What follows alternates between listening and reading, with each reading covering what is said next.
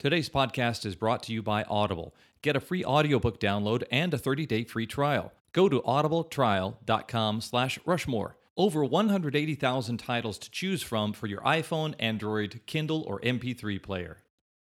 Let me just record this in case I want to drop it in. Son of a bitch.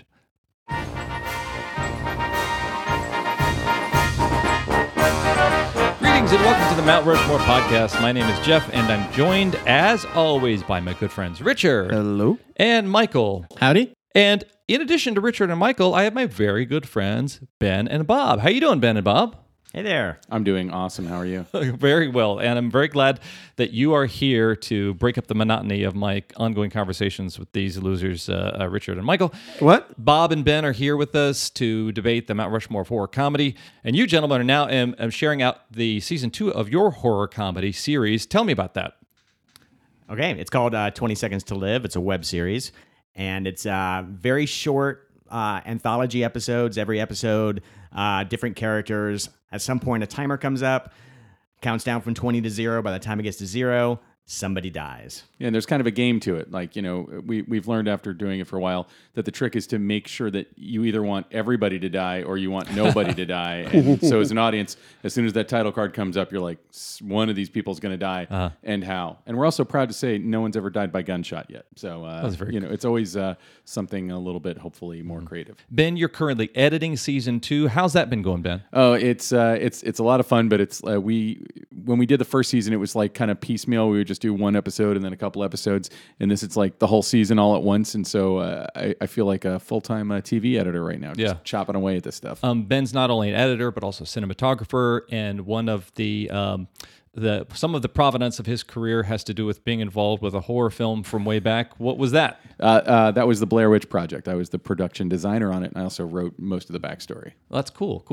And if Ben wrote some of the backstory, Bob, you're a writer. Was that your role in this production? I co-created the show with Ben and wrote almost all the scripts. Ben and I co-wrote 2 of them. Yeah. And I've been a working screenwriter in over a decade now. Yeah, so Bob has had some big films out there and some really cool indies. Will you let people know what they are? Oh, yeah, I wrote Killers with Ashton Kutcher and Katherine Heigl that came out a few years ago, and then the big indie drama, The Air I Breathe, which I co-wrote with the director Ji-Ho Lee. And before 20 Seconds to Live, I was a writer on the USA TV show White Collar. Cool. Well, I have seen all of this web series. I enjoy it very much. 20 Seconds to Live, 20secondstolive.com or 20STL on Twitter is where you can find more information. The second season is coming out in a couple months. Unlike this podcast, which is long-winded and sometimes not action-packed at all or even interesting, theirs is concise, entertaining, engaging for fans of horror, for fans of comedy. You're going to find that you're binging both seasons of the series because you're going to love it. So go ahead. Jeff, I don't know how to tell you this. What's that? But there's a timer over your head. Oh, shit. Oh, no. Right Oh, now. my God. Good news, it's like 35 years, so you're okay. 35 years to live. Not quite as exciting. The topic that we've chosen specifically to get these guys' amazing opinions on is the Mount Rushmore of horror comedy. And as a child, I was more into comedy, and then as growing into an adulthood and getting a better taste for horror, found myself gravitating to horror comedy versus just straight horror, because it was straight horror is maybe just a little too rich for my blood. But I am fascinated to get your opinion on the similarities between horror and comedy. When I was studying comedy, they kind of describe it as the creation and release of tension and dealing with expectations and things like that. Is there anything that you find similar about the genre of horror Totally. comedy? I think that they both rely on surprise. I mean, surprise is at the core of it, and I always think the hardest thing to do is a dark comedy, and horror comedy is, I would say, kind of a subset of dark comedy. Yeah. Because you run the risk of being too morbid, you'll undermine the comedy. If you're too jokey, then it's not scary. And the ones that do it right, and these are the ones that I think we've chosen, are to me the ones where you can have the comedy, you can have the horror, and they both work together. I kind of feel like the DNA of it starts with Abbott and Costello Meet the Wolfman. Oh, yeah. And it's like Abbott and Costello are Abbott and Costello, but the monsters, the Universal monsters, are all actually scary. Mm-hmm. And I was actually looking up, that might have been one of our choices, but I was looking up, and it was just like the most famous of like those types of movies.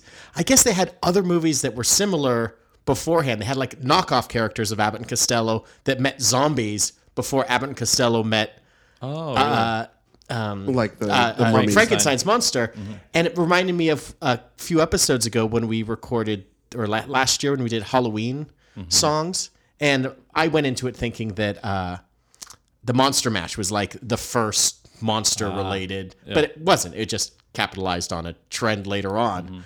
But I think movies like that tend to, when something is so successful, it becomes like the pinnacle or the end all, and you're like, oh, this is where it came from. But it kind of built to there and then built from there. Yeah. But and I have to give Steve Barton, the publisher of Dread Central, credit for kind of pointing me to this. But it's movies like that when they do it right. The comedic characters are funny, but the situations are real. Like and you have to keep the stakes very real, and it's very, very hard to do. And we could probably I could come up with 20 Mount Rushmores of failed horror comedies, where they were trying to be too scary and it wasn't funny at all, or more often they were like goofy parodies. That's interesting. And there's also movies that are they're just straight up horror movies that have funny stuff in them.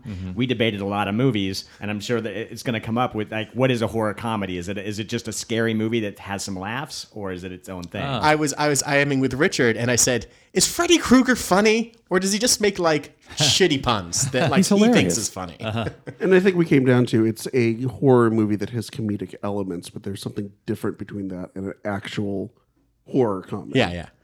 Well, I'd love to jump right in. Gentlemen, you are our guests, and so you have the first choice. So if one of you would like to let us know what you're going to go with first. All right, we're going to start with Return to the Living Dead, which in 1985, it's probably my favorite horror comedy. Has anybody seen it? Yes. You've seen it? I Okay, have seen good. it. Is that the one in the mall? No. Okay. Okay. This is the one. It's. I've seen a few of them, but I can't remember. The one in the mall is Dawn of the Dead. Thank you. Which we Okay, will get Right. to. So Return to the Living Dead, the conceit is that Night of the Living Dead actually happened, and the government took all the zombies and put them in these canisters, and they ended up at the bottom of this medical supply company. And so these bumbling guys accidentally open it, releases the chemical into the air, and this chemical makes everything that's dead alive. So like the half dogs and the butterflies, and there's a cadaver there that they have to then kill, and they chop up and they burn in the incinerator at this funeral home, which then puts smoke up into the air with the chemical that then rains onto the nearby graveyard. Wait a second. Sean Hannity just said last night that this was the result of the Affordable Care Act. Yeah. But you're saying this is a movie. It's a The movie. original Oh title. my God. The original title was "Thanks Obamacare," Thanks, and nobody Obama. got it. So basically, all these zombies come to life, and there happens to be like punk rockers partying in the graveyard, Including Linnea Quigley. Linnea Quigley as Trash, the punk rocker who just has strip teases for no reason. Because she's Linnea Quigley. In a She's graveyard. Linnea Quigley. Yeah. But it's actually a really good zombie siege movie when these punk rockers have to team up with these medical supply workers. So it's like, at its heart, it's a really good zombie movie. It's kind of groundbreaking. You brought up some points about the zombie rules. One of the first running zombie movies that I've ever seen, and also, and somebody can correct me if Sorry, that means not slow zombies. yes, Fast okay. zombies. These zombies, like an ambulance pulls up and they swarm it immediately. Yeah. And they talk. And as far as I know, this is the first zombie movie that ever has zombies craving brains specifically. Oh, okay. Like before then, like the George Romero zombies, they just eat you and pull out your guts and whatever. This one, they wanted to eat brains, and they even interrogate like a half a woman monster who's like strapped down to a table, and she talks about how eating the brains takes away the pain of being dead. Oh, wow. Mm-hmm. Why this versus another? It sounds like clearly there's some innovations that happened or expanded on the zombie lore, but why this version? For me, the tone is exactly right on for a horror comedy. It works as a horror movie. You took out the comedy stuff. It's a great zombie siege movie that's really inventive and cool and different, but it's also super funny. It's got a killer soundtrack. It's like that mid-'80s like sweet spot. And you'll see most of our movies are from the mid-'80s. I think those were, for me, that was kind of the dream time of horror comedies. But this movie just rocks. And it's like, I think another thing when we talked about the idea of like horror and comedy as genres, we forget about the crowd experience. Both those movies separately have amazing experiences that you want to see them with a crowd of people. When you put together an excellent horror comedy, seeing it with a crowd is just like religious experience. And this movie itself, I saw it in the theater as a kid, and it just killed. That's definitely something that I haven't really experienced lately. Like I don't go to a lot of horror movies, and I don't really see any You movies. go to movies I full don't- stop. I You don't- have I a don't see newborn. You movies have a new any- kid, not newborn. anywhere but with new kid. an 8-month-old. But like, whenever they'd show like a trailer for a movie, like on TV, a commercial, like, oh, this is the new, whatever, some baby crawling on the ceiling movie that's filmed in black and white and cost $40,000 to make, and I can't. What's the name of that? Paranormal Activity, something like that, where like they always show like the audience reacting. They have like that hidden camera in the front, and it's always like all those screams and all those jumps. It's like I can't remember the last time I've been to a movie that physically I like leapt out of my seat. So I'm excited to see something like this. Yeah. Well, in a theater that I'll never get a chance to do. it'll probably play it like the New Beverly or something. But like also to what you were saying, Jeff, I think that this movie also is hysterically funny, and it's for the exact Abbott and Costello-ness of all the characters. You know, you start with this young guy and this old guy in this medical supply warehouse. The first shot of the movie, it says like there's a title card that comes up that says the names and institutions in this movie are real or something like that. Like basically, and then the first shot is the side of a building and it says you need a medical supply. You know, and then you go into it and it's like this crusty old guy played by James Cameron. He's hilarious. I forget the actor who plays the young guy, but it's like he's showing him the ropes, and it's just so goddamn funny. The first thing that you see when they release the zombie goo is these split dog models that are like made from real dogs for veterinarians in training, and they're barking. And it's just a funny visual, you know. It's like to me, this movie has as many laughs as it has scares, and the punk rockers like perfectly encapsulate what I think punk rockers were like back then. In a way, it's not like well thought out punk rockers. It's assholes who want to hang out in a graveyard in the middle of the night and have one of their girlfriends strip on a mausoleum.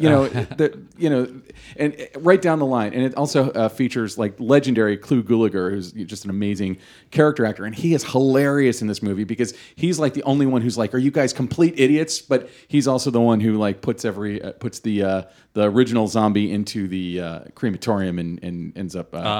And I don't want to ruin the end for people who haven't seen it, but the end is an amazing punchline. Yeah, this is on the Rushmore, I think, of the 80s punk rockers do X sort of like movies, like the Surf Nazis Must Die. There's a whole genre of these movies. Wraith. Yeah, there's a whole genre of these movies where Most of them were police academies. maybe a police academy where there's a genre type film, and it's like, well, what do we need to do to make this kind of current and hit? I know, we'll throw in really bad Black Flag impersonators. Yeah. Like the extras from that Chips episode of punk rock. Yeah.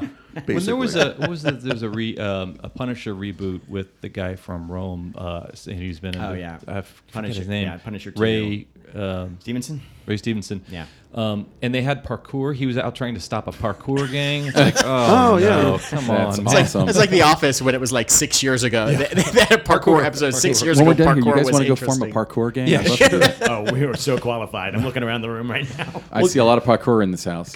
Comedy has an opportunity to create social satire and social commentary. And I remember it was that George Romero was talking about the zombie films as having that opportunity to show the society that we live, the challenges of society that we live, because there's often haves and have-nots, and when an epidemic like this happens, you see how it becomes politicized and how people who have a bunch of money are able to evade for a while this menace, but they're not always able to. And this, correct me if I'm wrong, this is not a George Romero film. There's like a split there, right? Yes. The lineage. It's John Russo and George Romero. So John Russo and George Romero both created Night of the Living Dead, and then they had a professional falling out. I think they were still friends, but John Russo kept the rights to Living Dead, and George Romero kept the rights to Of the Dead. So the George Romero movies are Dawn of the Dead, Day of the Dead, Survival of the Dead, blah blah blah. And then somehow John Russo didn't make this movie. He ended up getting the rights of it. I think he's got story credit, actually, on this movie. Oh, because Dan O'Bannon wrote and directed it, and Right. Dan O'Bannon wrote Alien. Yeah, Dan O'Bannon's a huge screenwriter. I mean, he passed away, but he wrote a lot of classic stuff. And this was one of the only movies he directed. I'm not sure if he ever directed another movie There's after one this. more movie after this I've never... It's a Lovecraft You imagine if adaptation. George Michael said, "I'll take Wham," and Andrew Ridgeley, you can have the exclamation mark at the end of the word. Oh, thanks. So, guys, they came out swinging. What do you got? All right, so we were almost going to do categories this week, and then the last one kind of fell apart.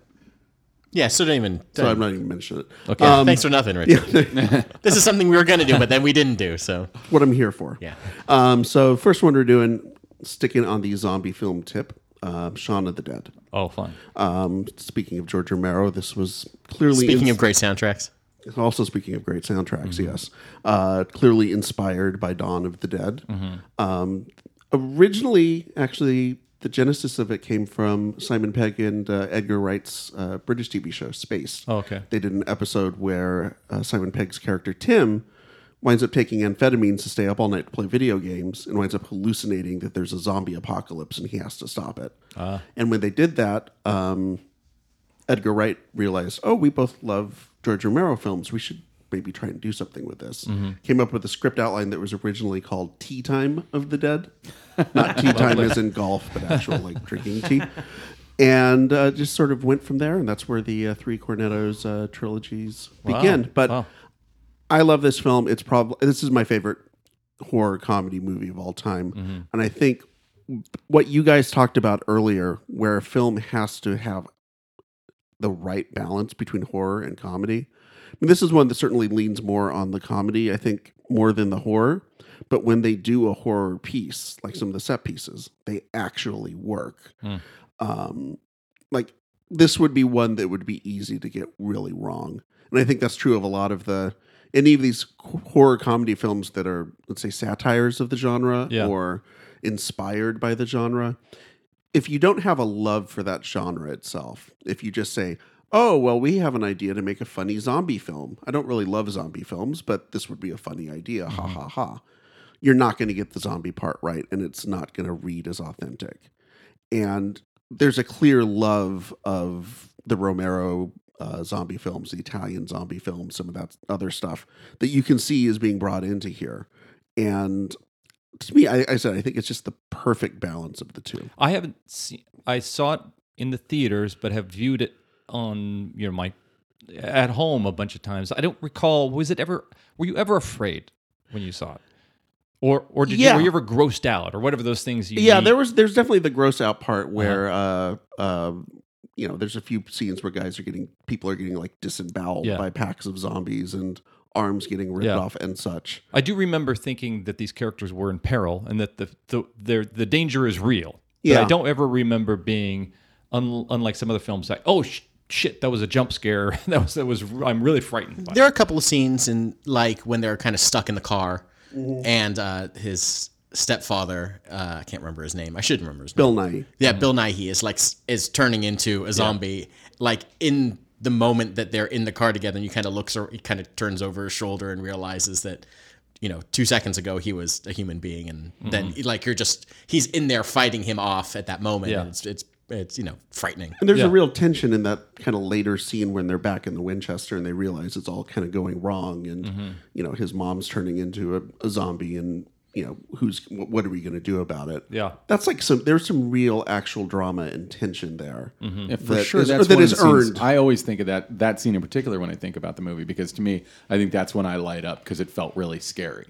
Right, and it felt earned too. Yeah, because you felt like you knew the characters well enough, and it felt like even though they were comedy characters, you felt like you had enough of a sense of who they really were, so that when they do get in trouble and there's this peril, and there's a sense of hopelessness, you actually start to feel that, which if the rest of the movie wouldn't have been handled as well as it was, that wouldn't have mattered. I think Edgar Wright seems to have a kind of like Quentin Tarantino-esque sort of knowledge of other movies, of like past movies, that kind of has allowed him to build like the Cornetto movies based on other genres, to kind of take bits and pieces and make homages to other things and do it in a way that's very clever without being he doesn't overplay his hand. He takes just enough reference to be like, oh, this is a nod to this. It's tongue in cheek, and without it being like a full bow to something, or to take a shot directly and be like, this is exactly what this is. Just kind of refilmed. Yeah, and it's pretty interesting. I think it's interesting, and I think also like Tarantino, he makes it look easy. So I think he makes people I think other filmmakers look at his stuff and go, well, I can do that. So I feel like Shaun of the Dead is usually, so many filmmakers are like, I'm making a movie that's X meets Shaun of the Dead. And that's the one thing that bums me out about it, is it's created this whole generation of filmmakers that go, I can do that because he knocked it out of the park first time. And I'm like, because it's so hard. And you're right, it's a fantastic film, and he nails the tone of it. And and it was definitely one of the ones that we debated. Yeah, absolutely. And you mentioned how he makes it look easy. I mentioned Space. I mean, that's pretty much whatever is 3 British TV seasons of nothing but genre parodies or genre takes stacked on top of them, stacked oftentimes multiple ones in each episode. So it was the perfect training ground for them to be able to figure out, okay, how do we actually take something and make it that's an homage to something, but also kind of make it our own, which I think is where a lot of those type of, rip-off type movies kind of get lost. Well, yeah, I think that like to do a proper homage, like if you'd never seen a zombie movie and Shaun of the Dead was the first zombie movie you ever saw, you would have no problem following it. You might miss some of the references it was making, but it's self-contained. And to me, I always hate it when I go to see something, I mean, unless it's a sequel to something else, obviously, but I hate it when I go see something where it's like I have to walk in with like my knowledge of whatever it is. I have to build the world for the filmmaker, and what Edgar Wright is brilliant at doing, and he does it in every film he does, is he builds the complete world for us, the viewer, and we don't need anything but that movie. You guys are working on season 2 of your show. Yeah, we already shot it, actually. Oh, I think Bob, before you came in, said you were working on like editing furiously. Do you guys how often or how frequently do you kind of reference other horror comedies or horror films or comedies and just like, this is what we're trying to go for, but we don't want it exactly. We just want a piece, and we want someone to be like, I know that reference. I know that thing. Well, the nice thing about our show is it's an anthology show, so every episode Ben's already said it's always like playing in a big sandbox. So each episode can be its own corner of the horror universe. So like one of my favorite episodes from season 1 is called Evil Doll. And guy comes over to the house, knocks on the door, girl pulls him in. It's like, hey, there's this doll that was on the shelf. Now it's standing on the floor. And it's like a big, dramatic, scary reveal, like, dun-dun, there's the doll. And the guy's like, so what? Did it just fly? And it's like, what would you do if an actual evil doll showed up? And he kicks it out the window. And the thing is like, if you've seen evil doll movies, then you can think like, yeah, what would you do if that doll was just standing there? Probably something like kick it out the window. But also, if you've never seen an evil doll movie, I think it still works. So it allows us to like grab a certain like subgenre of horror and play with it in our show. Well, and we did something on that episode too that is like an in-joke to an in-joke, which is that there's a cameo in it, and the cameo is played by Tom Holland, the guy who directed Child's Play. Oh, the original Chucky movie. Sure. Yeah. One thing that strikes me about comedy horror as a genre is that it seems to obey much of the rules of comedy, but has raised the stakes. Most comedies are predicated on the fact that the cast isn't all going to die. So that is not true. with we only have one episode where the whole cast dies, just to be clear. Really? Okay. So Shaun of the Dead is your guys' pick. Ben and Bob, what do you got? Our next pick is the Stuart Gordon classic Reanimator. Wow. So the guitarist from the Police and Sting from the Police married, had a baby. And its name was Reanimator. I thought they hated each other. Sumner. You just completely short-circuited my brain. Okay. So Stuart Gordon, I think, reinvigorated the long fallow career of H.P. Lovecraft, whose work had been kind of lying around, not as appreciated as it could have been. It was just laying dormant, that's all. Yeah, dreaming It's right. in its castle under the sea. No, but he tackled Reanimator, which is a very short H.P. Lovecraft short story, and he modernized it. It stars Jeffrey Combs, and it's bananas.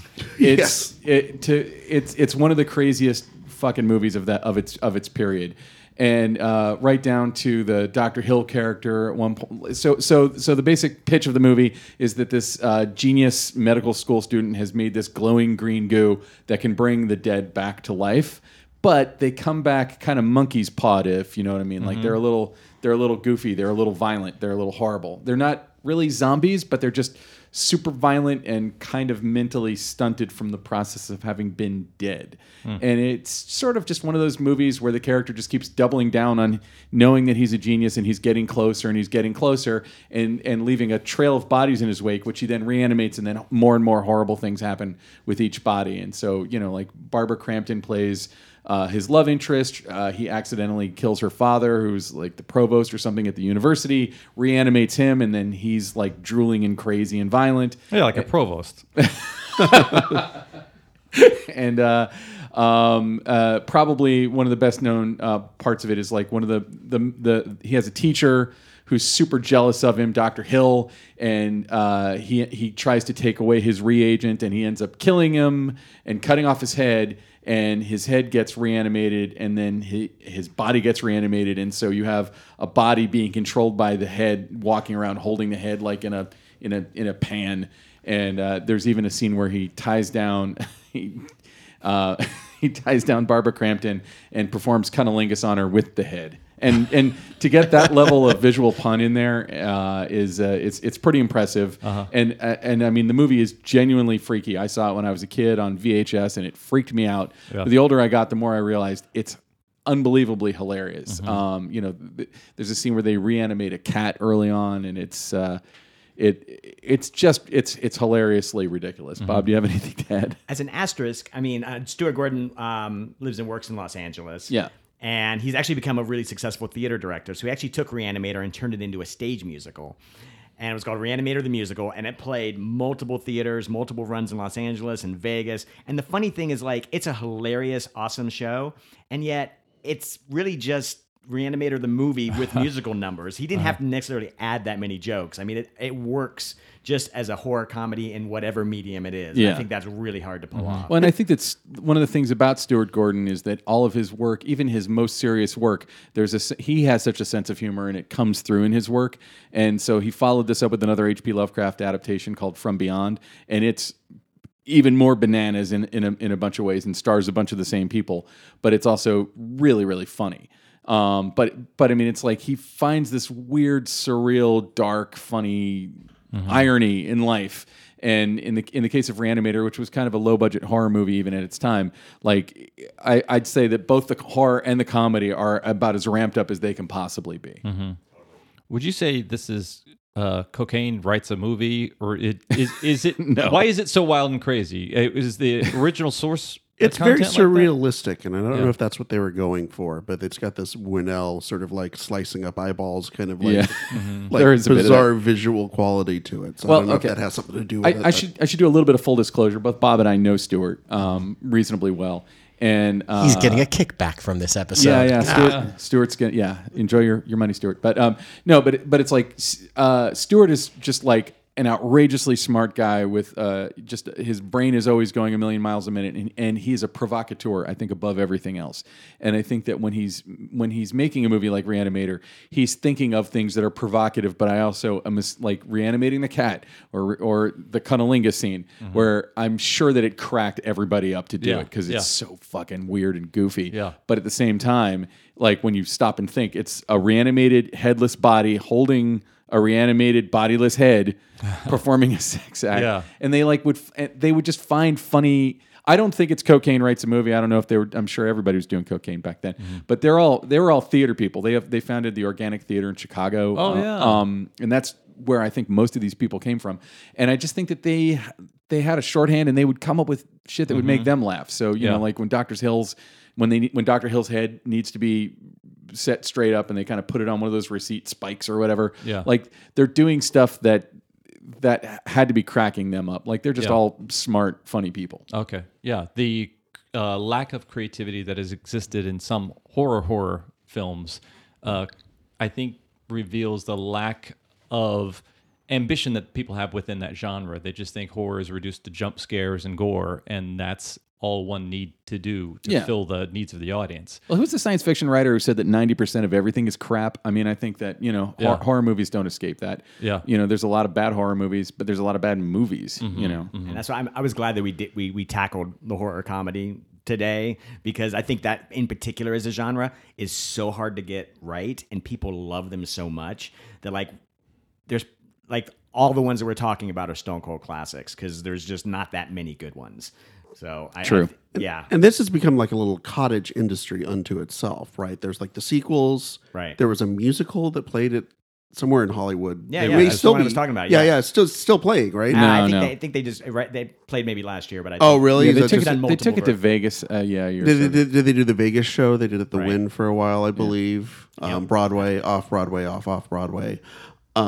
I don't think they ever took it to Broadway. You're No, thinking it's of just- that's Reanimator. Oh, dang it! Yeah. Sorry. He's been sitting on that one for like Yeah. We 7 should make minutes. Reanimator. Oh my God! Why are we Reanimator. still sitting here doing a podcast? We need to go make a Podcast zombie over. Annie movie. She Can we does drop have like 5 that mics kind in of those blank dead eyes in the She comic did. strip anyway.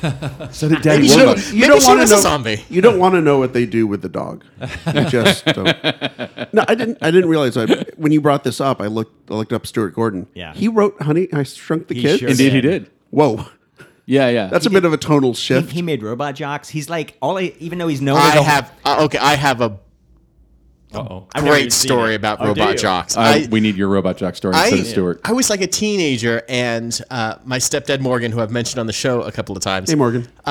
We'd go see movies all the time, and be weird kind of movies that I was probably too young to go see, that I can't, that I've either blocked out of my head.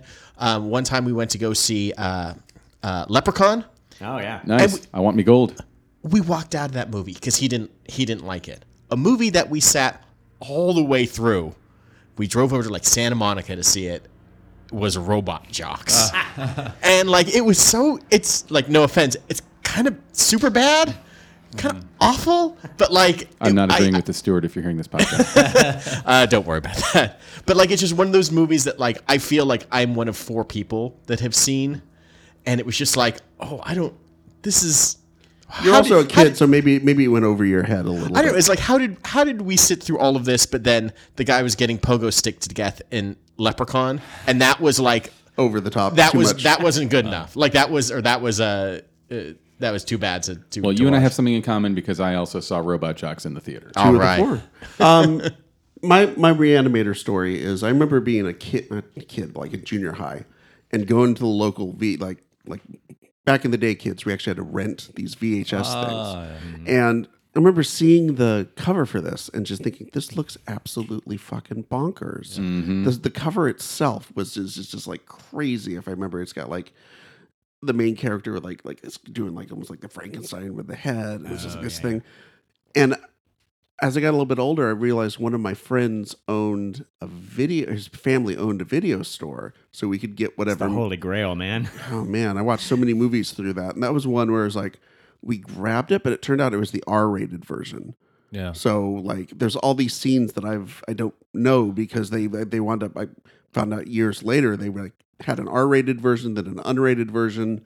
The holding of the head sex act was actually from the N-rated version. Yeah, That wasn't- so when you Yeah. said that, I'd never heard that before because that's what I remember as a kid is the R-rated. How could they version. cut that out? because it made it X back in the day, so they You had don't to release see it R-rated. anything. Yeah, there's a You just see a headless body holding a head between a beautiful woman's legs. Ben is also a certified daycare provider too. So if you, I'd like to see the negotiations that went on that Yeah. one, whether or not. So, can we have 2 seconds of the head down there, or how many seconds can we get it, and we still get an R? I think the MPAA was somewhat weaponized in the 80s. Like, I remember Phantasm 2 cut one of the death scenes frame for frame like Phantasm, the original, and they got an X rating and they had to go back. It's hilarious. all right, Richard and Michael.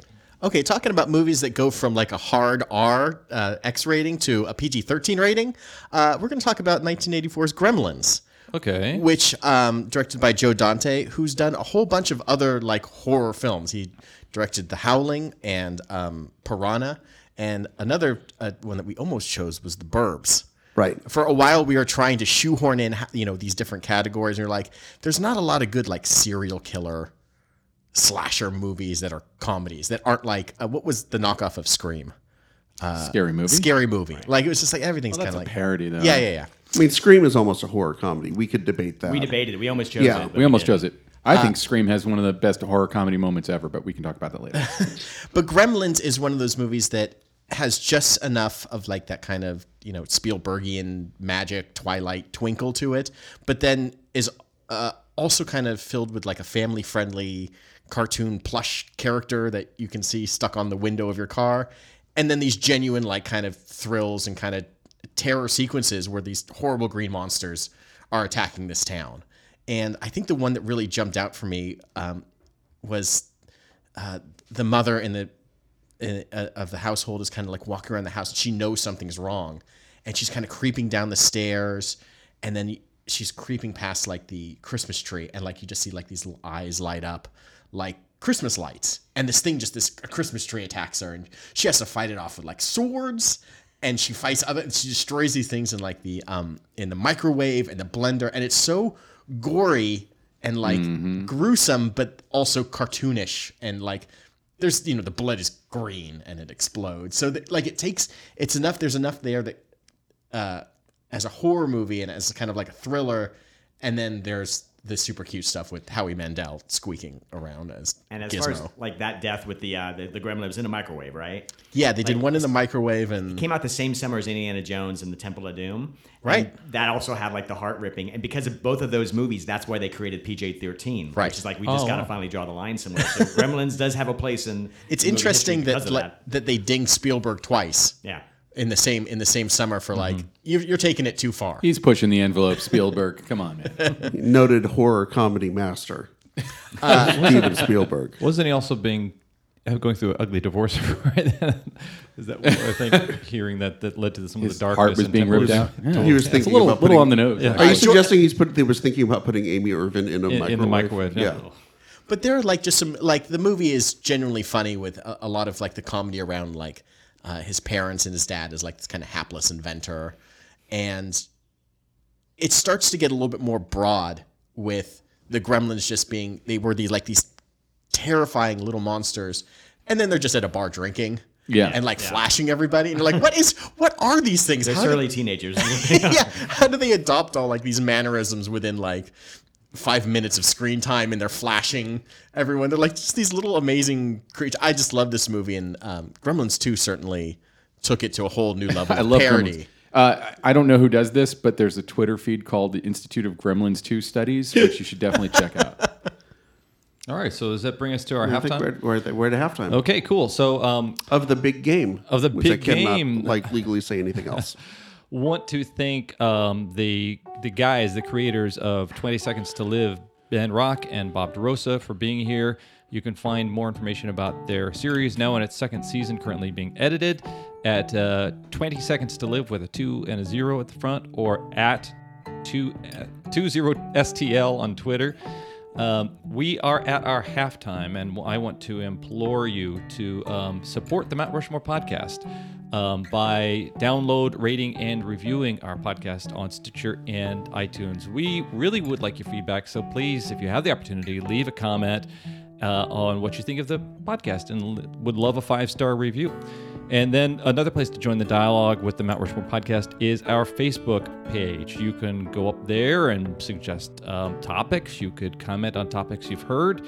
You can join the dialogue. You could do the same thing on our Twitter and our Instagram handles. And if you have a good French onion soup recipe, Yes. we'd love to have Or it. chowder, maybe, if you want to. All good. Yeah. And we would love to talk with you in our social media world. And we'd also love to offer you, listeners of the Mount Rushmore podcast, a free audiobook download and a free 30-day trial to give you the opportunity to check out these peeps named Audible. Audible is an awesome organization, and they're one of our sponsors. And I'm telling you that there is such an opportunity to go on there and find something you like. You might want Turning Face, A Tale of Horror, Comedy, and Wrestling, the Audible audio edition by Todd Curlis. I've not heard this. It's just the first thing that came up when I searched Audible horror and comedy. This is how little planning I do. But, there's 180,000 titles to choose from, so you're going to find something that you can listen to on your iPhone, Android, Kindle, or MP3 player. And this is a free 30-day trial, and it helps us out when you go to audibletrial.com/Rushmore. Again, that's audibletrial.com/Rushmore for your free audiobook. We are also Just don't go after midnight. You know what you can No, do? it's not- Because you don't know what it turns into. Or don't eat. What they could do on Audible, they do have dramatizations of Night of the Living Dead, Dawn of the Dead, etc., etc. Oh my gosh, that's So perfect. you should probably go do that. Definitely do that. And we're back. This is the back half of our discussion of the Mount Rushmore of comedy and horror genre. And I need to reveal something. You guys have seen this bloody bag that I've had. I was wondering about that. Yeah, the blood dripping from it. Well, it's the special bloody edition of the Borglum bag, which is the repository that I have for my judge pick. And my judge pick is something that I know you guys probably considered. I know you guys probably thought of it. But it was, for me, the epitome of horror comedy when I was a teenager. And I probably saw it way too soon, and it scarred me as an adult. And that is the American Werewolf in London. And as a big fan of comedy and John Landis, I was so kind of destroyed when he went into this horror direction, but was amazed at his ability to spring me back and forth between the two genres and do them both so effectively. Also, while creating these two characters using David Naughton, the Dr. Pepper guy, and Griffin Dunne as his sidekick, two characters that I wanted to hang around with and pal around Europe together and see the world through. So that was a huge influence on me. And the first movie I ever saw that had a dream sequence inside of a dream sequence. Yeah. Yeah, you're right. So that's in the bag, and I can open this bloody bag at any point during the judging portion of this show and use it to trump one of your great choices. And who knows, I might do that. The suspense is killing us. One of the things about also another movie, I should say, that has a great soundtrack. Oh, There yeah. seems to be something yes. about comedy horror movies that Yeah. bring out the best in whoever is making the soundtrack. Yes. I think he almost took the Scorsese approach. If in Mean Streets or Taxi Driver or even Goodfellas, you see gruesome things happening while popular music plays. Right. Yeah. So But in the case of American Werewolf in London, it's covers of Blue Moon except for Moondance.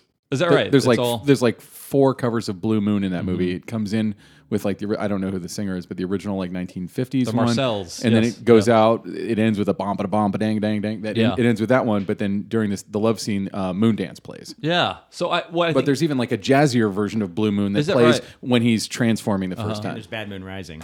Oh, you're right. You're right. Yeah. Comedic, Moon, yeah. comedic effect. My bad. the choice of Shaun of the Dead maybe but planted this in my mind, how often horror comedy uses horror tropes shot in full light. And David Naughton's character transformation into, I think that's a Rick Baker effect. Absolutely. That is He won the an Rick Oscar Baker. for it. Yeah. Rick Baker, creature creator? That's right. Rick Baker? That's right. Okay. And not the plumber in North Hollywood, the creature creator, showing a transformation, a werewolf transformation where he doesn't clutch his chest, then fall behind a sofa, then stand up a little bit more hairy, then walk through a doorway. Then on the other side, he's a little bit more hairy. But there is in that transformation, and I love that transformation, and it's a part of me. There's it's like mostly David Naughton, and they're doing it very artfully. And then at one point in the middle of it, they just cut to a shot of like a figurine of Mickey Mouse, like sitting Yes, on a yeah. shelf, and that's when they cut back. It's the fake David Naughton head with the snout stretching moment. Whereas same year. Rob Bottin, Wolfen? The Howling. The Howling, okay. Does with Robert Picardo does I think a much better werewolf transformation and with very very few cuts. And I would argue The Howling is almost as funny as an American Werewolf in London. I would disagree. His original cut of that was David Naughton walking behind the stairs or walking down behind the Like a sofa? behind the sofa and then coming up as a werewolf, then doing the elevator thing behind the sofa, then coming up as a Maybe we should werewolf. get Rick Baker in. Rick had this idea. I'm so glad you picked that movie, Jeff. We debated, Did you? is it a horror comedy or is it just a really good scary Yes. movie that's super funny? Yes. We debated it. I love that movie. It's one of my favorites. Well, So. I think I love it too. I would argue that it's a horror movie that has funny people in it. Yeah. Even John Hey, Landis we has we love it too. Okay. Don't just let them get all the I'm love saying for John it. Landis has even said it's not a comedy, it's a tragedy. Yeah. And he Well, did make the movie. Rob Bottin's hand guided the most almost comedic / surreal elements of The Thing, which were Yeah. the creature transformations. Oh my god. And that movie scared the shit out of me. So it definitely is a horror film with comedic The Thing? elements. I mean, Yeah. The Thing again to me. Well, okay, I'm going to just say I think horror movies are completely dry if they don't have any humor in them at all. Yeah. So The Thing, I would not argue is a horror comedy ever, but it's got some great laugh lines. Yeah. You gotta be fucking kidding me. His head Yeah. sprouts legs and crawls across the floor like a spider. So that's in the bag. And then Ben and Bob, you're up. All right, it's time for Evil Dead 2, Oh wow, which I amazing. think any good conversation Love about this horror movie. comedies, Love it. you have to bring it up. I saw it in the theater. Did you see it in the theater? I did see it in the theater. I was too young to see it in the theater, and a friend of mine invited me to the Rocky Horror Picture Show, which I proceeded to hate. But it was a midnight screening, and me and my friend snuck into and watched Evil Dead 2, which was released unrated. So I was like 15. Yeah, so Evil. I don't know if I need to pitch the movie. Basically, it's the Evil Dead universe. The original one was super low budget. Then they had a few $1,000,000 for Evil Dead 2, so they, instead of just doing a straight sequel, because I guess they weren't sure whether or not people were going to have seen the original, they did Also, they couldn't get the rights to any of the original footage, so they had to sort of. Oh, okay. Because a different company owned the original Evil Dead, and De Laurentiis made Evil Dead 2. Got it. Well, they basically then just kind of did a recap 5-minute version of the movie to start it off to catch everybody up. But then they took everything that was in the original movie and just cranked it up, way past 11. And they also sort of like summarized the first movie in the first 10 minutes of the sequel. Right. And then so you've got Ash by himself and like pretty much the greatest Cabin in the Woods movie. And it's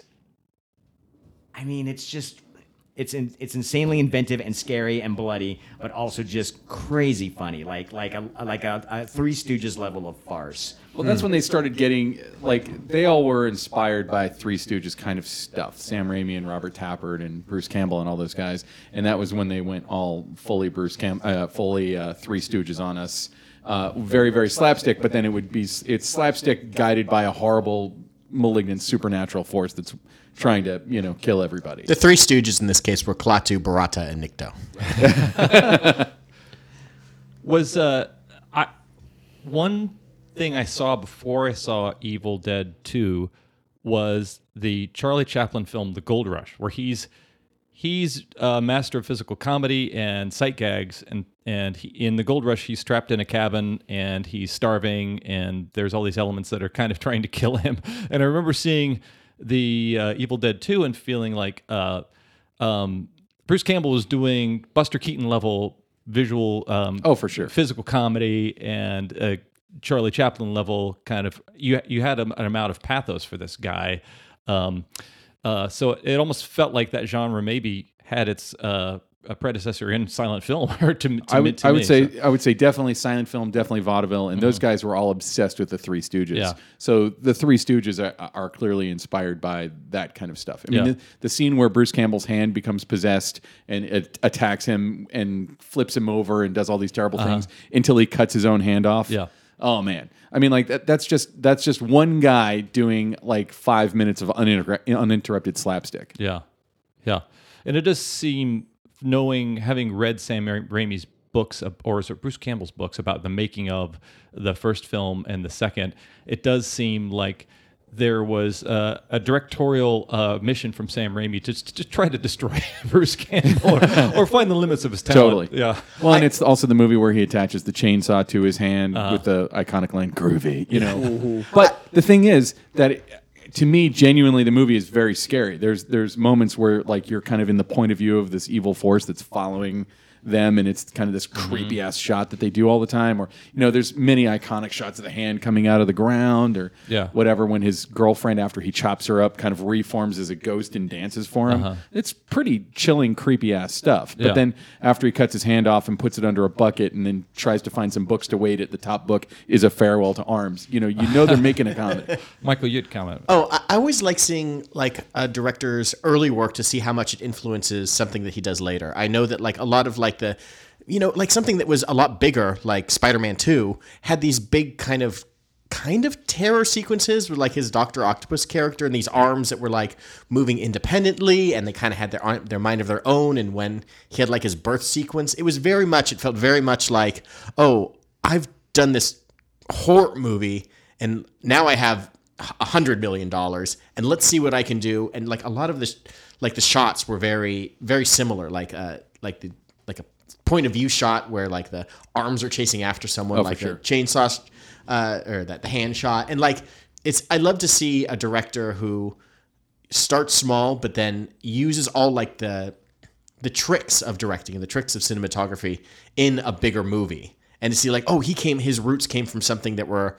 he kind of had to do something that's kind of catch as catch can. And like, we're working on a limited budget, but when they make it big to see like, oh, now I can really kind of unload and see and go to that next level. I feel like Darkman is the in between of those films, because he does have these.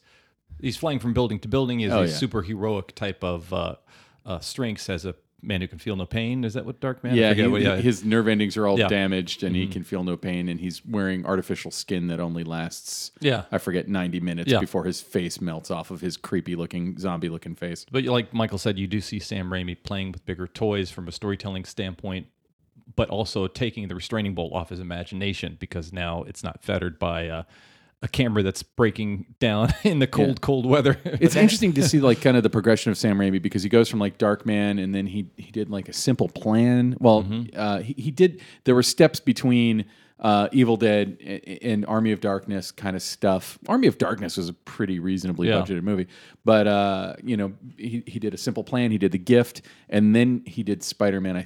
Or maybe I have The Gift and Spider-Man mixed up, but it was around the same time. But it's like I think that he came at it very visually initially, and then became very character centered. And interestingly enough, a friend of mine worked on a project of his recently, and I asked him what it was like, and he said he doesn't even talk. Not that he's not talking to the crew, but like basically he just works with the actors and the cinematographers and camera people already know what to do. Oh, okay.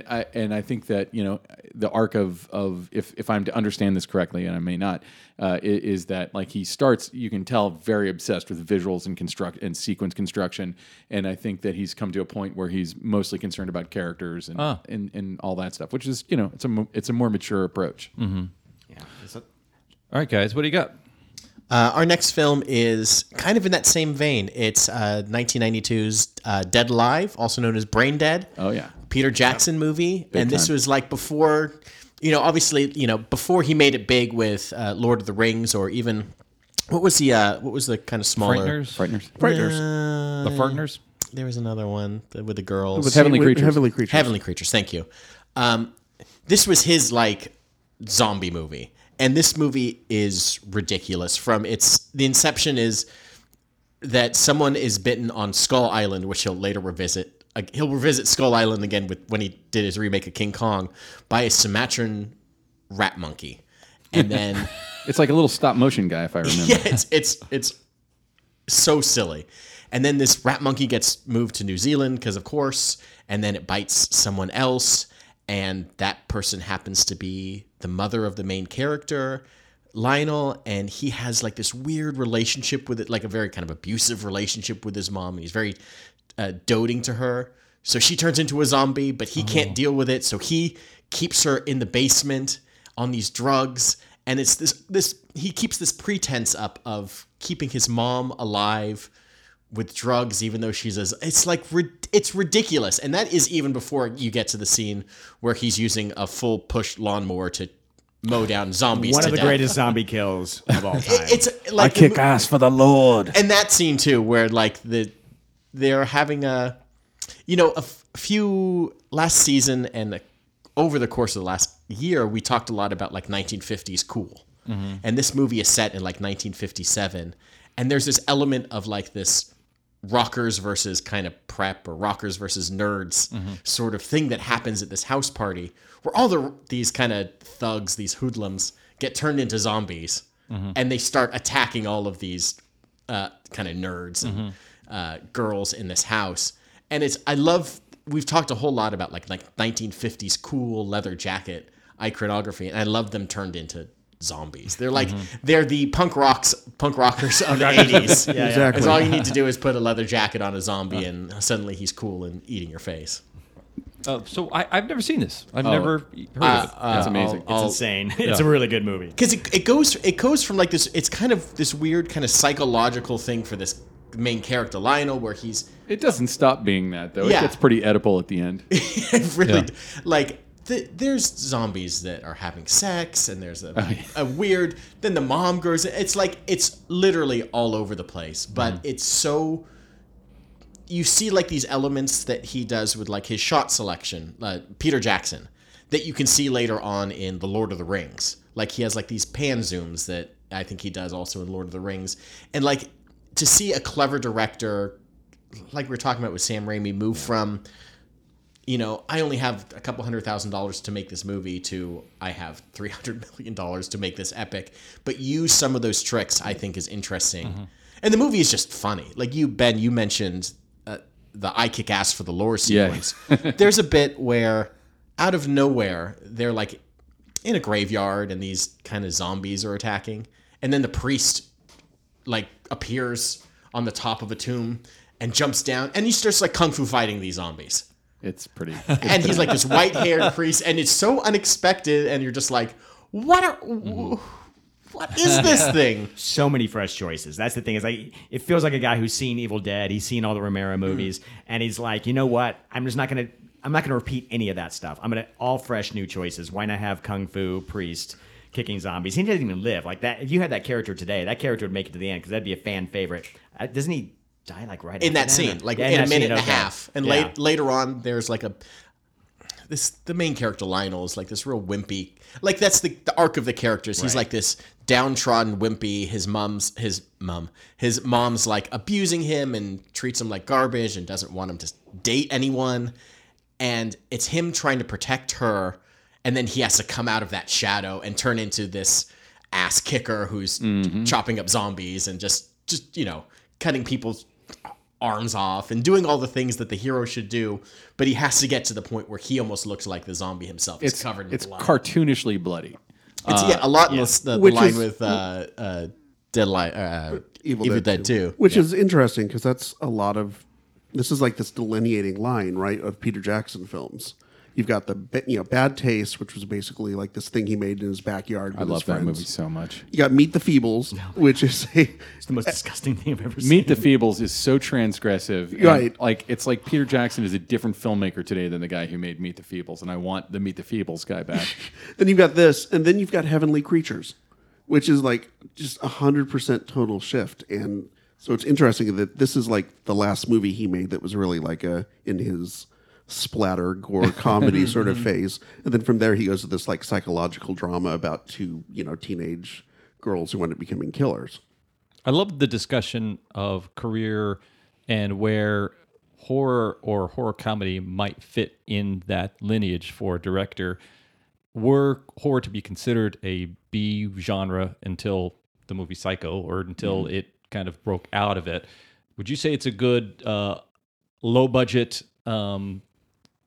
school for filmmakers, and or has traditionally been? Hell yeah. I mean, when you look at most filmmakers, scroll down to the beginning of even look at Spielberg. What's his first movie? Duel. Duel is kind of a horror movie, and then his first blockbuster is Jaws, which you could argue isn't a horror movie, but I'd argue that it relies on the engine of a horror movie.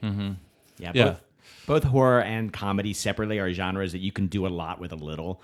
So like comedy, you just need really funny people. You need great writing. Horror, it's like you can have a lot of resources, but also like you look at films like Night of the Living Dead and in Evil Dead, you can do a lot with almost nothing. And so I think genre films that directors tackle earlier in their career, it's them learning to tell bigger stories with almost no resources. And I think that's why a lot of these filmmakers have gone on to, I think, really incredible careers, because in the beginning they were forced to like learn how to do it with nothing. Another element that I would bring up too is that like those kinds of genre movies don't require giant stars to get either made or to find. Like no one in America knew who Simon Pegg was when Shaun of the Dead came out, but that movie was a reasonably good hit, and it's because it was great. And in fact, sometimes having a huge cast, like I'm thinking of the 1999 remake of The Haunting with Liam Neeson and Catherine Zeta-Jones. Oh yeah, like it doesn't work. Because it's like you walk in with all these preconceived ideas about Liam Neeson and Catherine Zeta-Jones, et cetera, and so to me, like it's better if I don't know who anyone in the cast is. When the first time you saw The Evil Dead 2, even you probably had no idea who Bruce Campbell was. So you don't walk in with a set of ideas so they can build a new thing for you for the first time. And comedy is the same way.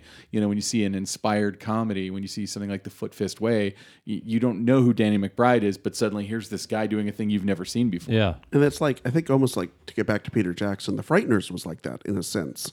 I think a lot of people went into it thinking it was going to be Marty McFly as a horror film, and it went against the myth of Michael J. Fox, and it tried to recast Michael J. Fox as a different kind of person, and I think that worked in its favor and also against it a little bit. Yeah, I think a lot of critics at least went into it expecting that, and when they didn't get that, it didn't match like their expectations. And I think that's why at the time it was kind of considered to be a failure.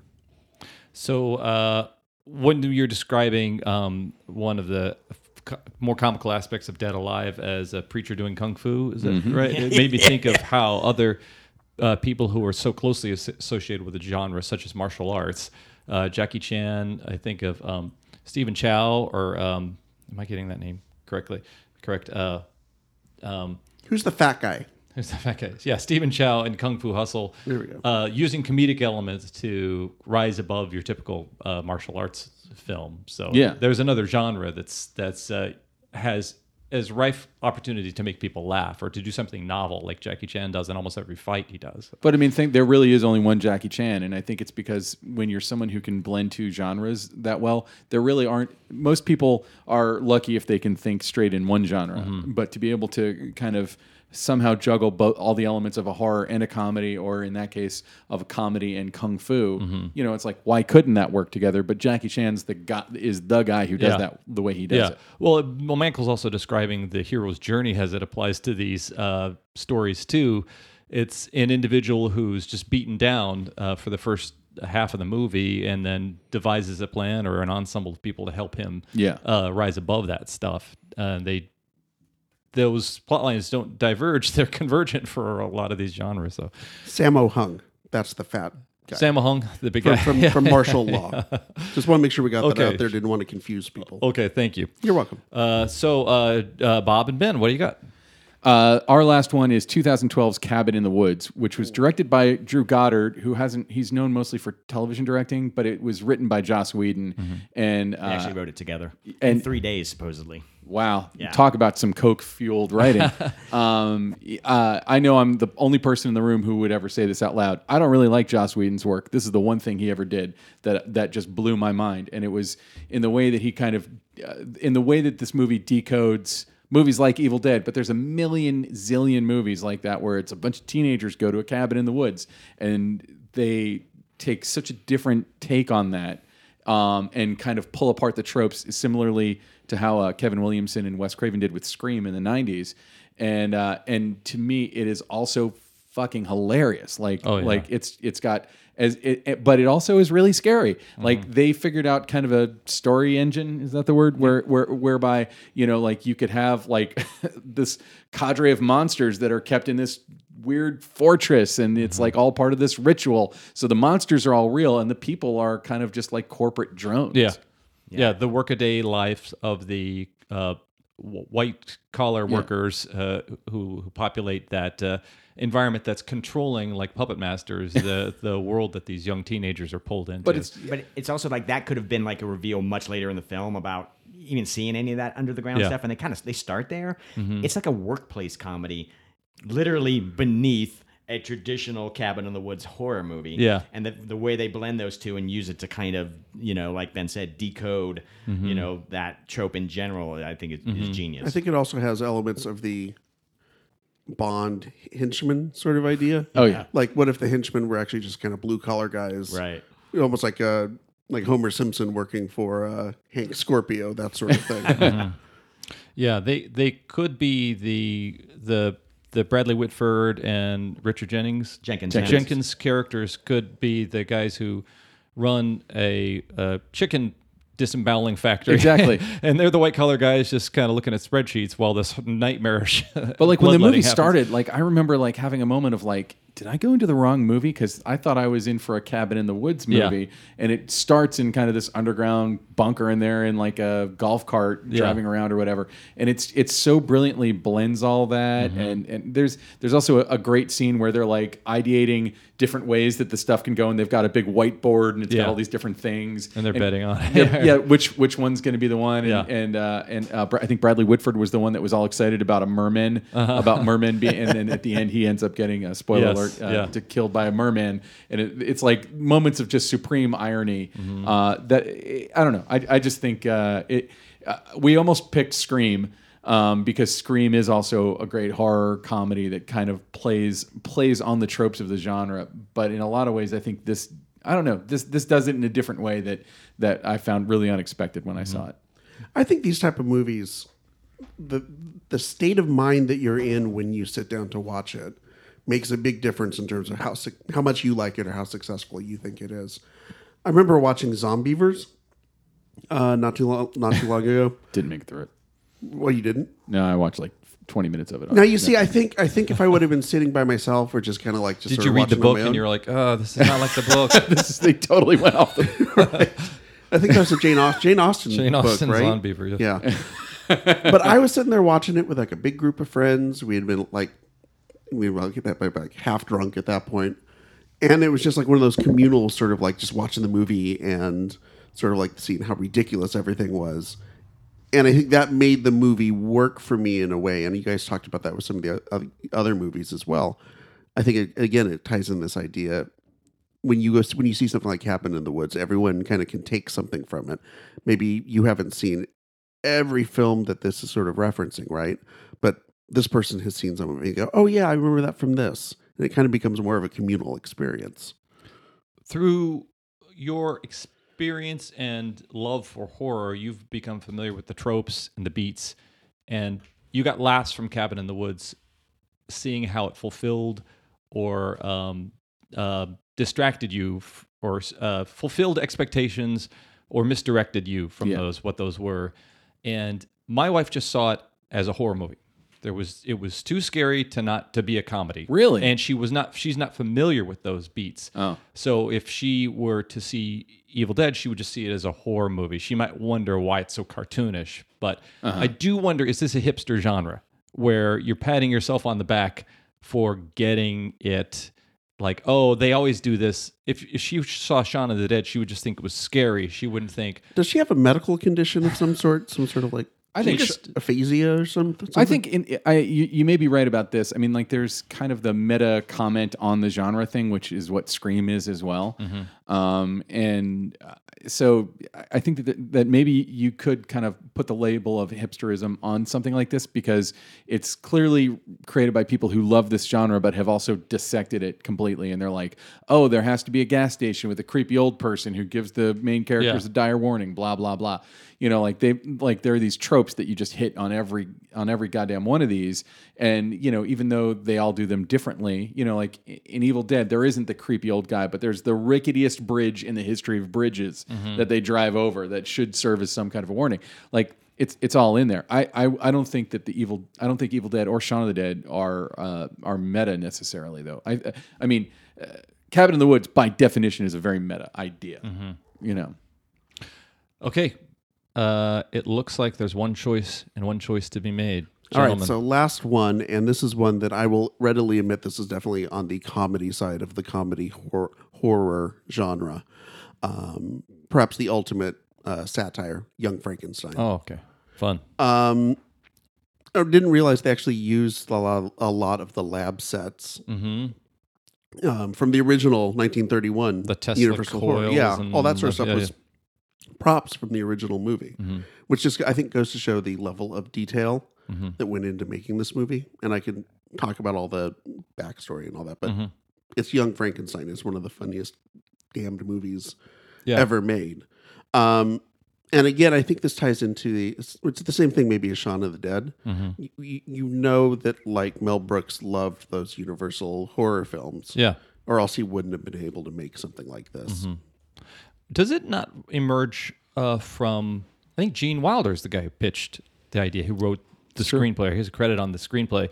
And one thing that I think sells this film is Gene Wilder, throughout his earlier career, was this, and I think Gene Wilder functioned so well in comedy because ultimately he was a dramatic actor who was just so hilarious when pushed to his wit's end. Oh, same thing with Peter Boyle. I mean, Peter Boyle was like a heavy, serious actor. Yeah. Before he started doing stuff like this.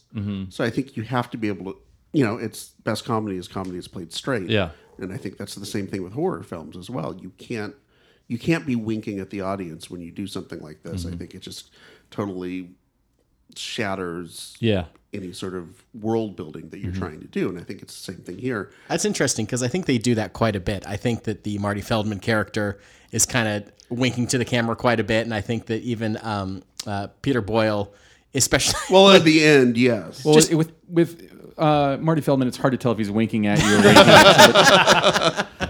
Fair enough. I think this is when we wanted to talk about a classic horror movie, but we weren't sure which way to go. We talked about like the Abbott and Costello thing, and like it must have been strange to make a movie like the Abbott and Costello Meet Frankenstein when like there was a generation that was the Universal monster movies were things that came out pretty recently. This is something that you had to call back to, especially in the tone of it.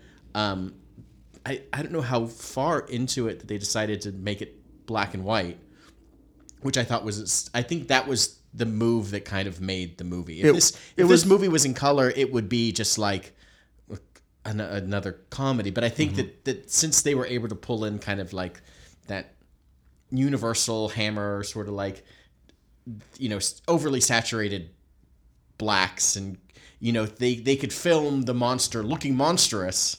Yeah. Versus just him like with green skin, it would have been. I think that was such the smartest moment to make it a horror movie, and like this is what this is. This is it calls back to that, but then it's you immediately bonkers. get the visuals of it. Yeah. And actually, the studio, according to Mel Brooks, wanted to make it They told him, well, you can shoot it in black and white, but we also want to do a color version. Because in Peru, they just got color film, so we want to be able to market that. And he's like, no, I know what you're going to do. You're going to say at the last minute, oh, we have to release the color version because X, Y, Z. And he told him to go pound salt. Yeah. A lot of these directors seem to have so much of a, with Blazing Saddles, that has a huge history of Westerns built into it and tropes of that. Like, it's interesting that so many of these directors and creators have like been able to take from the past and to build on something that is very fresh, like Cabin in the Woods, just a new idea based on all these other ideas that you're just like, I've never seen that before. And I think that even though you've seen Frankenstein before or any of the Dracula movies, you see those elements in Young Frankenstein, but it also feels like something different. Well, I think the difference between parody and, I use the word satire, but just they're honoring those movies. It's like, we're going to make this funny, but we're not making fun of it. We're not just pulling the tropes and making jokes out of it like a lot of those, like the scary movies kind of movies do. It's an homage.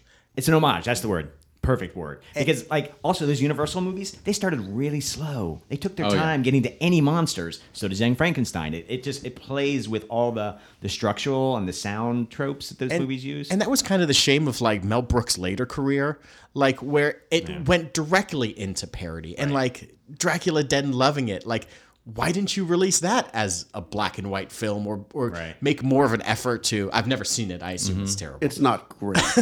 But like, it's interesting to see that he had kind of reached the perfection with it in the 70s, and then it just kind of went. Go ahead. I was going to say, what happened with Mel Brooks? I think that the Zucker films kind of screwed with him because I think after those the Airplanes and the Naked Guns started coming out, he felt like he had to make everything a joke a minute. Versus, like you said, with the with Young Frankenstein, it kind of mimics that sort of feel of the original films. And if you look at Young Frankenstein, there's not a gag every minute. The gags that land really hard. And I think Mel Brooks eventually kind of got to that point where he felt like he had to be like, just throw as much shtick onto the wall and see what stuck. I think sometimes the business changes around a filmmaker and what Hollywood expects and what audiences expect. And then they're kind of like, well, I was doing it a certain way. And I mean, some filmmakers never change with the. I think Quentin Tarantino is just going to always make his movie. He doesn't care. But I think you're right. I think Mel Brooks he's been around for so many decades. Then all of a sudden he woke up one day and the business of those kinds of comedies, it just changed. Mm-hmm. I do think it's the stature of the genre and the stature of film had also kind of I don't say lowered itself, but broadened. There's so many film as a medium had aged. There's just so many diverse genres and versions and variants of those genres that it seemed like there's not that much. If the core of satire is taking something from a high level and bringing it down, the work had already been done for him. When I think of Young Frankenstein, coming out in 74 on IMDb at least.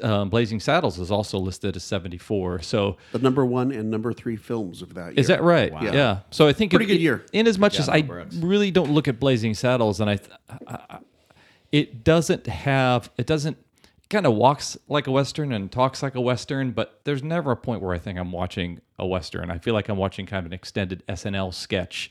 And there's characters and archetypes that we know Brooks is winking at, but it uses the genre to its benefit whenever it feels like it, and just kind of dispenses It's it. a broader film, but I also do think they went to great pains to make it look like an old Technicolor Yeah, Western. it does have a big CinemaScope kind of forward kind of feel to Yeah, it. same thing with High Anxiety, which is the kind of forgotten bring that Mel up. Brooks film Yeah. where it very much looks like it's a Hitchcock film, even though, except when they, like you said, when they don't need it to. Well, those are fun choices. So, any closing arguments? No. I'm surprised nobody mentioned Scream. I'm surprised that Scream didn't make the cut. I'm amazed that we put up totally different choices. Yeah. It's pretty rare that, usually an argument between Richard and I will have some sort of, At least one pick that's yeah. shared. It's been interesting to look at the genre and see just how vast it is, and see how many movies are qualified Yeah. to be considered. Yeah. And if I can bring up one crazy deep cut we were just talking about earlier, we had a deep cut that I'd never even seen that you pitched. Turned out Richard pitched the same movie. It's Man Bites Dog. Oh wow, yeah. Yeah, and Which we is great that yeah. both you guys were fighting, and both Michael and I were like, what movie? I think we shot it down for the same reason, which was just like, I don't know. Michael, I believe, what did you say? It was like the Richard freshman year of college starts watching a lot of movies. Yeah. And At 3 runs a.m. into it. Yeah. That's pretty much You what weren't here, happened with Ben, that. when we had that conversation. Yes. But I was like, Ben was making the same argument, just like, it's hilarious. I'm like, really? It is, but it's also super scary and like, I love Man Bites Dog. I think it's a great The one that you pushed for that we didn't get to, now that I guess we're doing the Criterion Shoulda, edition. woulda, coulda, Yeah. You really wanted Arachnophobia, or not wanted, but that's one that we kicked around a bit. I You think just it's an mentioned underrated two one. movies in a row that I had to stop because they just gave me the heebie-jeebies. Man Bites Dog, when watching on a home video, I had Wow. to stop it because It's disturbing. And then I left the theater for Arachnophobia. What? Do you have spider issues, or? Oh yeah. Oh, you shouldn't tell me that. No, I'm afraid of John Goodman. The Big Lebowski, worst horror comedy ever. That's not a bad fear to have. That's just common sense, Jeff. Why did you pick Arachnophobia? Why didn't we? Why Or- didn't you? I don't know. I think Just fell off the list. I think because I think we were at the time we were still in the category thing, and it was an animal creature one, and I Yeah. think we just like Gremlins a little bit more. Okay. I kind of tried to do a soft push for Piranha, but I got shot down on that one pretty quick.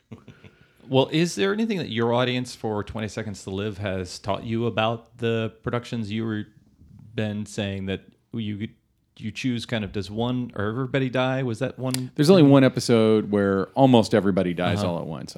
I'll let the audience. You can binge every single episode we ever did in about 15 minutes. Yeah. So- Well, unlike, probably when George Romero sat down to do a zombie film, there's nobody typing in comments at the bottom or thumbs upping or thumbs downing. There's people in the audience giving reactions. But was there something that your audience exclaimed about it, or were there people looking for comedy who got too scared, or people looking for horror? Who... I don't think any of our episodes used. There's some. One of our friends showed our first episode to like a famous TV star who looked at and got so grossed out. She was like, "Why would you ever show me that?" And it was like the one episode where a face Betty White. where a face gets cut off. And, Yeah, it ends super gross. It is by far the grossest one of the first season. And honestly, there's only a couple. We try not. We have some gross out episodes, but not too many. I think what we learned pretty quickly is our audience is game for it. Like they want to try to figure who's going to die, how. They want to be surprised. And so when we're constructing episodes, we're always like, how can we honor that desire and make our episodes surprising while still fitting the structure of the show.